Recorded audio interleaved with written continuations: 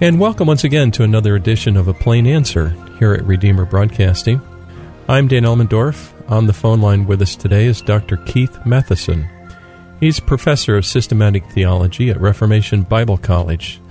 Dr. Matheson, thank you for joining us today. Thank you for having me. Now, we're coming up pretty soon here on the 500th anniversary of the Protestant Reformation. It'll be celebrated later this year.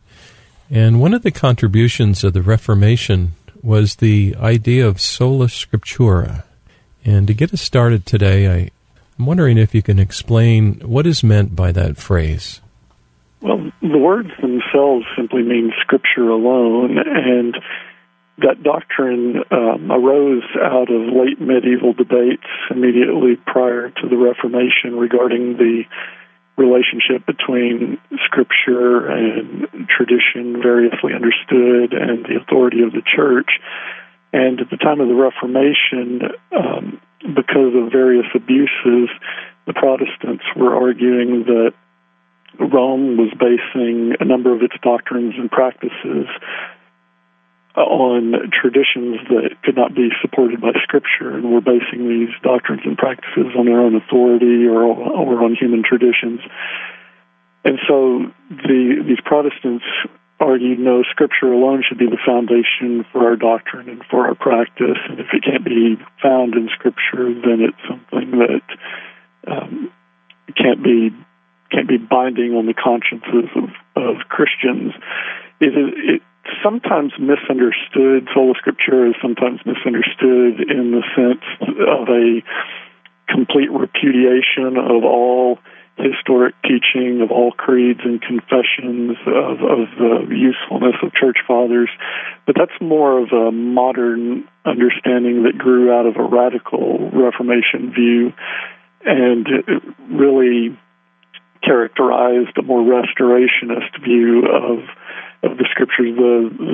The mainstream Protestant reformers, such as Martin Luther and Martin Bucer, John Calvin, Zwingli, and so forth, didn't understand it in that way. They saw a relationship between Scripture and the church and tradition, where Scripture was the only inspired by God source of doctrine, but it was related to creeds, for example, in a certain way where the creeds were subordinate authorities, and the church confessed its faith through these confessions. The reformers, in fact, wrote hundreds of confessions of faith, but they never placed them on the same level of Scripture.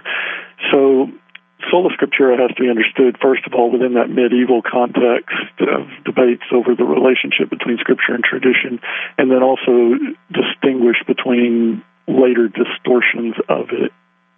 Yeah, that's helpful. You kind of already answered another question I had, and that was, given that sola scriptura is valid, which it is, what about traditions? Because we all live and move and have our being, and we have this history that we have of the church and how it's understood the Bible to mean certain things and certain teachings, and some things aren't even so clear. Let's say, like the word Trinity. We hold to sola scriptura, and yet, correct me if I'm wrong, but the word Trinity is not even in there, and yet we firmly hold to the doctrine of the Trinity. So it seems like there's like you say, there's a subordinate position of these creeds and confessions to the notion of sola scriptura. Right. If you look back at the early creeds, for example, the Nicene Creed of 325 and the later, more developed Niceno-Constantinopolitan Creed of 381, they begin with the words, "we believe," and it's basically the church confessing, here's what we believe the Scripture teaches. It's not the Scripture itself, but it's the church's confession of what it believes the Scripture teaches.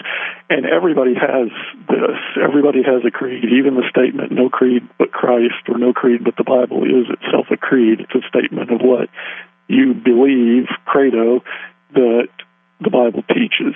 So unless you simply read the words of the Bible verbatim in their original languages all the time, you're interpreting, you're working within a tradition. Tradition, in the biblical sense of the term, is simply a hand down. These things are handed down. The question is always whether that which has been handed down is good or bad. Is it something that conforms with Scripture or something that conflicts with it? So tradition, as I was saying, within the medieval church, there were a number of disputes over the relationship between Scripture and tradition. There were those, even within the medieval church, who argued that there was one source of theology, Scripture, and tradition was conceived, this is somewhat oversimplified, but conceived as the proper interpretation of Scripture. So it wasn't equivalent to, it's just a way of saying, here's what we believe Scripture teaches. And yet there were others, and this view grew more and more dominant immediately before the 16th century, this other view, that there were two sources of theology, and part of it was found in the Holy Scriptures, and part of it was found in these unwritten traditions. And so the church could appeal to both Scripture and this unwritten source to build its theology, to construct theology. And regarding the word Trinity, that was a good example as well, because historically, traditional Protestants have never denied that we not only teach what Scripture explicitly says, but what is the good and necessary consequence of Scripture. Right. So the doctrine of the Trinity, for example, or the word Trinity, is simply a shorthand way of saying several propositions that are clearly taught in Scripture. There's one God. That's taught in Scripture. Scripture also teaches that the Father is God. It teaches that the Son is God. It teaches that the Holy Spirit is God.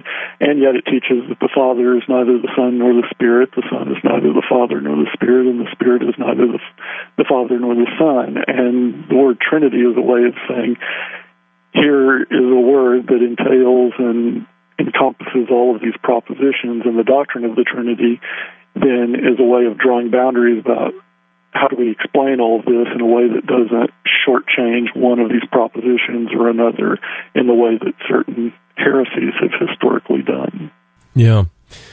So you're teaching young people mostly, probably some older adults too, but I would assume they're younger. You're a professor of systematic theology at Reformation Bible College. Kids come in.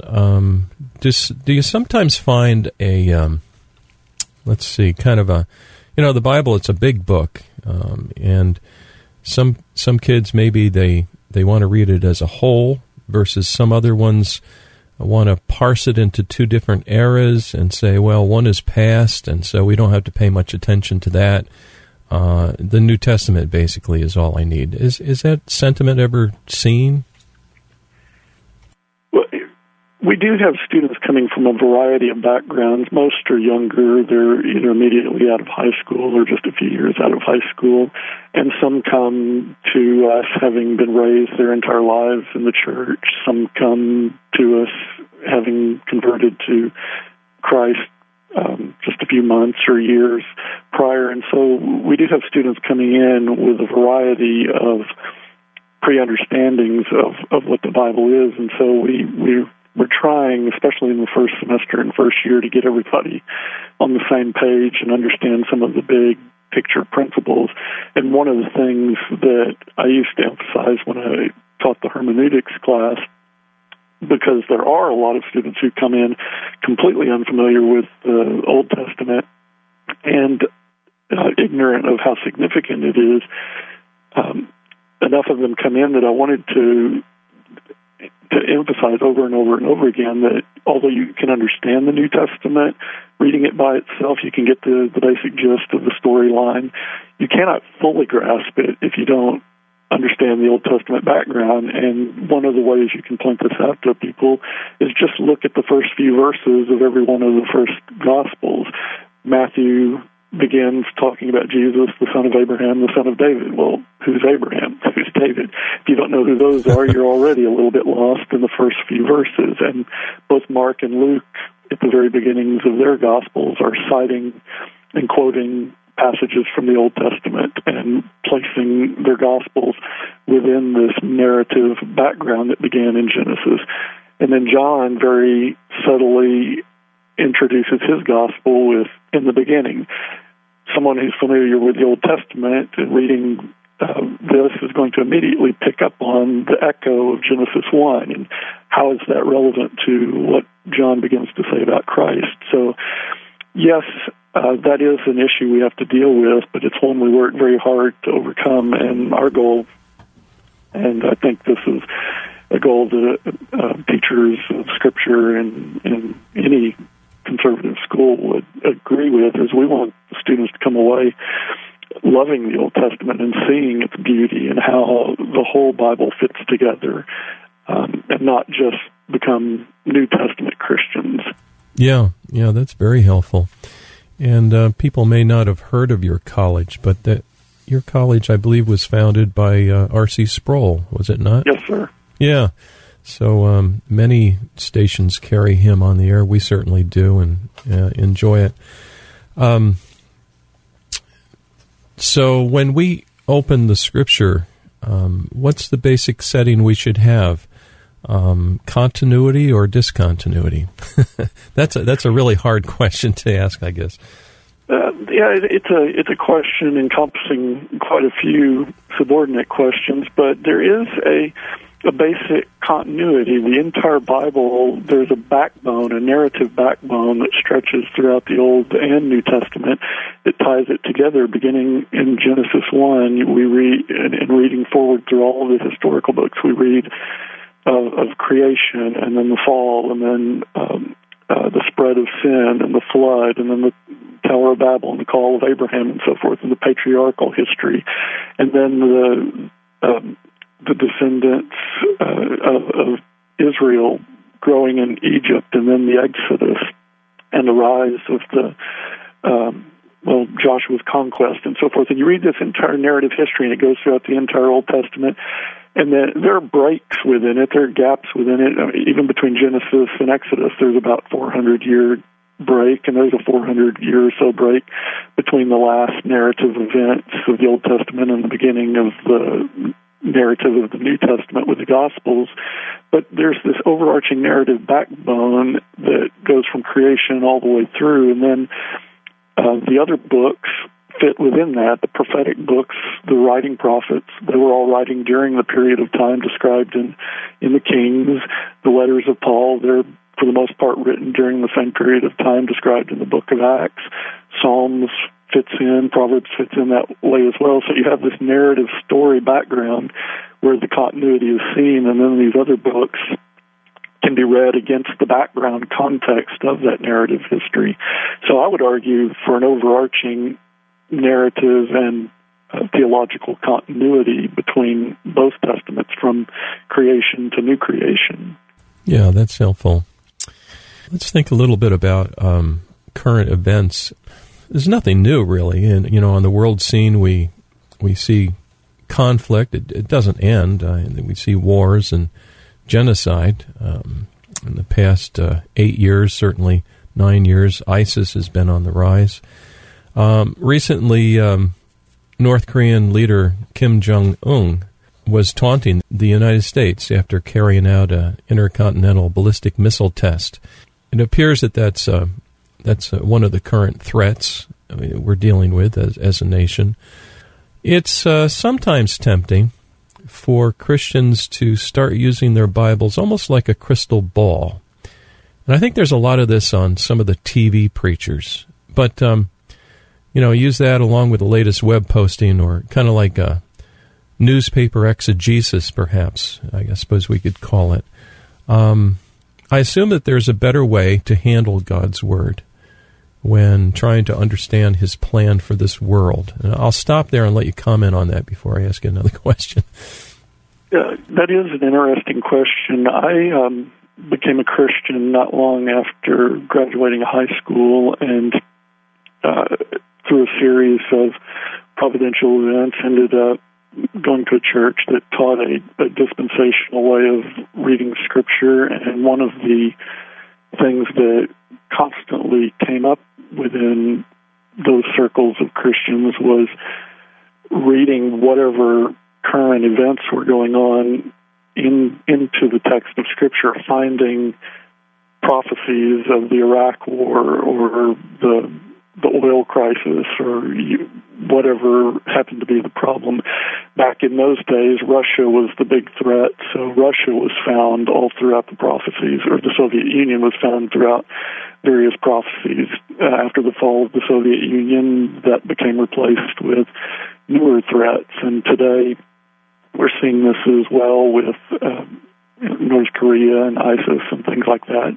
And I would venture to guess if the Lord tarries in 30 or 40 years, whatever the threats are at that time will be found in these various prophecies. And I don't think that's a helpful way to read Scripture. I saw this when I was studying at Dallas Seminary, which is where I spent the first 2 years of my seminary career. And at that time, it was during the first Iraq War, and so Dr. Walvoord's old books on prophecy were being reprinted under new titles that had more direct relevance to that particular crisis of the early 90s. Mm-hmm. But those crises have come and gone, and so the books themselves end up in the 5-cent bin at used bookstores because they're no longer relevant to what's going on today.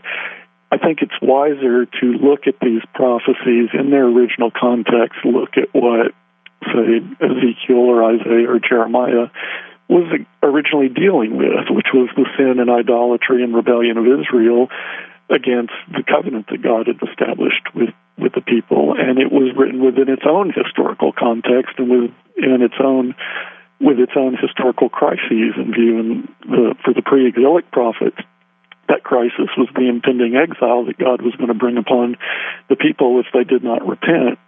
This led to, ultimately, since they didn't repent, it led to the destruction of the northern kingdom and then later the destruction of the southern kingdom, and people were driven into exile. So those prophecies, I believe, are better understood and better read if we look at them within their own historical context rather than trying to read our context into them.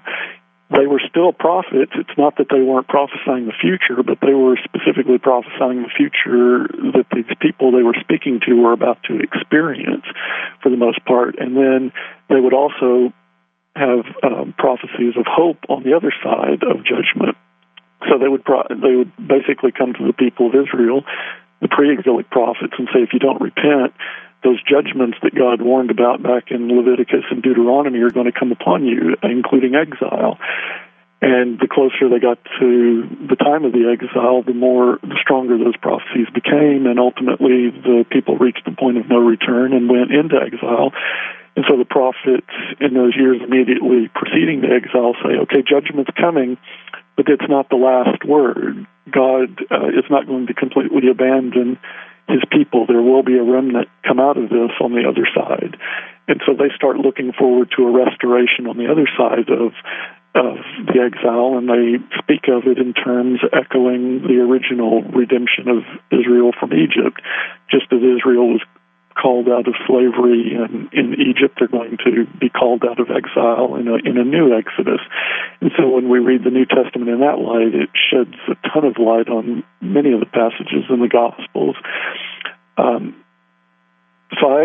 That would be my primary response to that, is let's look at these Old Testament prophecies and New Testament prophecies within the light of their original context first and foremost. They do have application for us today, but they did have their own original context. When we read the Old Testament, we're not reading Nostradamus, somebody who went into some kind of ecstatic experience and related visions that he saw that had nothing to do whatsoever with their original audience. We're dealing about real historical prophets that God sent to a real historical people, Israel, that were facing an imminent threat due to their own disobedience. As we look at the spread of the gospel in history prior to the coming of the Lord, do you see a success for the spread of the gospel or otherwise? What is your perspective?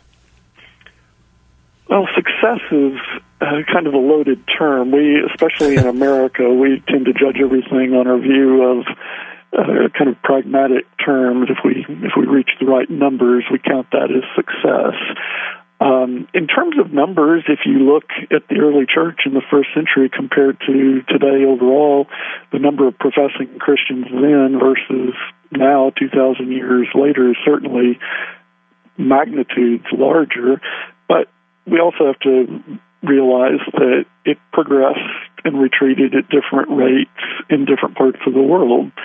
In immediately following the conversion of Constantine, that allowed, or at least the professed conversion of Constantine, I can't judge his heart, but Christianity spread rapidly after that. It was spreading rapidly before that, even under the persecution of the Romans, but it spread around the world. Hundreds of years ago, it was dominant in Europe. In recent years, it's fallen back in Europe and in North America, while at the same time we're hearing stories of unprecedented conversions in the Middle East or in China and so forth. I have a friend, for example, who was raised in Iran and does missionary work in Iran, got his PhD in Islamic studies. He converted decades ago, and he tells me that it's absolutely unbelievable the number of Iranians that are converting to Christ right now, and that's neat. They praise God. And we hear similar stories in China. Now, whether all those conversions are real or not, I can't be the judge of that. God only knows. But I don't think we should judge the success or failure, if we use those words, of the spread of the gospel on the basis of just looking at Europe and North America in the last 100 or 200 years since the Enlightenment. I think we need to take a bigger picture and also think of success in broader terms. Success has more to do with us growing to be more and more like Christ than it does having a lot of numbers of people professing Him but not truly following Him. So a small number of truly committed people who are like the original disciples were, will have a much broader impact than a million people who are following Christ in name only. So I see a yes and a no side to that answer. Also, if I might add, growth of the gospel doesn't mean that everything is going to be some kind of Pollyanna situation within the world. The growth of the church and the spread of the gospel has always been accompanied by pushback from the enemy and by persecution and suffering and so forth. So these two go hand in hand. It's a bloody battle every step of the way. Yeah, so true. Well, that's interesting. Today we're talking with Dr. Keith Matheson, and he's professor of systematic theology at Reformation Bible College. And any summary that you want to make, and also give our listeners some information about the college and where they can also pick up your books and read them and that sort of thing. Well, Reformation Bible College is a small college. We opened our doors in the fall of 2011. Our curriculum is primarily devoted to the study of all of the books of Scripture, all of the topics of systematic theology. We have great works classes that look at the great works of literature, philosophy, apologetics, church history, historical theology, sacred music. We attract a somewhat unique niche of students, these students who are really interested in studying these things very deeply. Many of them go on to seminary, but a lot of them are just studying because they want a better grasp for themselves in order to teach their families or their churches or Sunday schools, small groups, what have you. So we have graduates going into a variety of different fields and in a variety of directions. My books are available in the standard places like Amazon and Barnes & Noble and so forth. Or you can order any of them from Ligonier Ministries, where I work. Reformation Bible College is connected with Ligonier Ministries. Yeah, and the spelling of your last name is Mathison, in case the listener would like to do a Google on you and go to Amazon, look up that name, or go to Ligonier, look up that name, and that way you can get any of the books. Well, Dr. Matheson, thank you so much for joining us today. We really appreciate it. Thank you for inviting me. It's been an honor. And, dear listener, please join us next week for another edition of A Plain Answer. People around.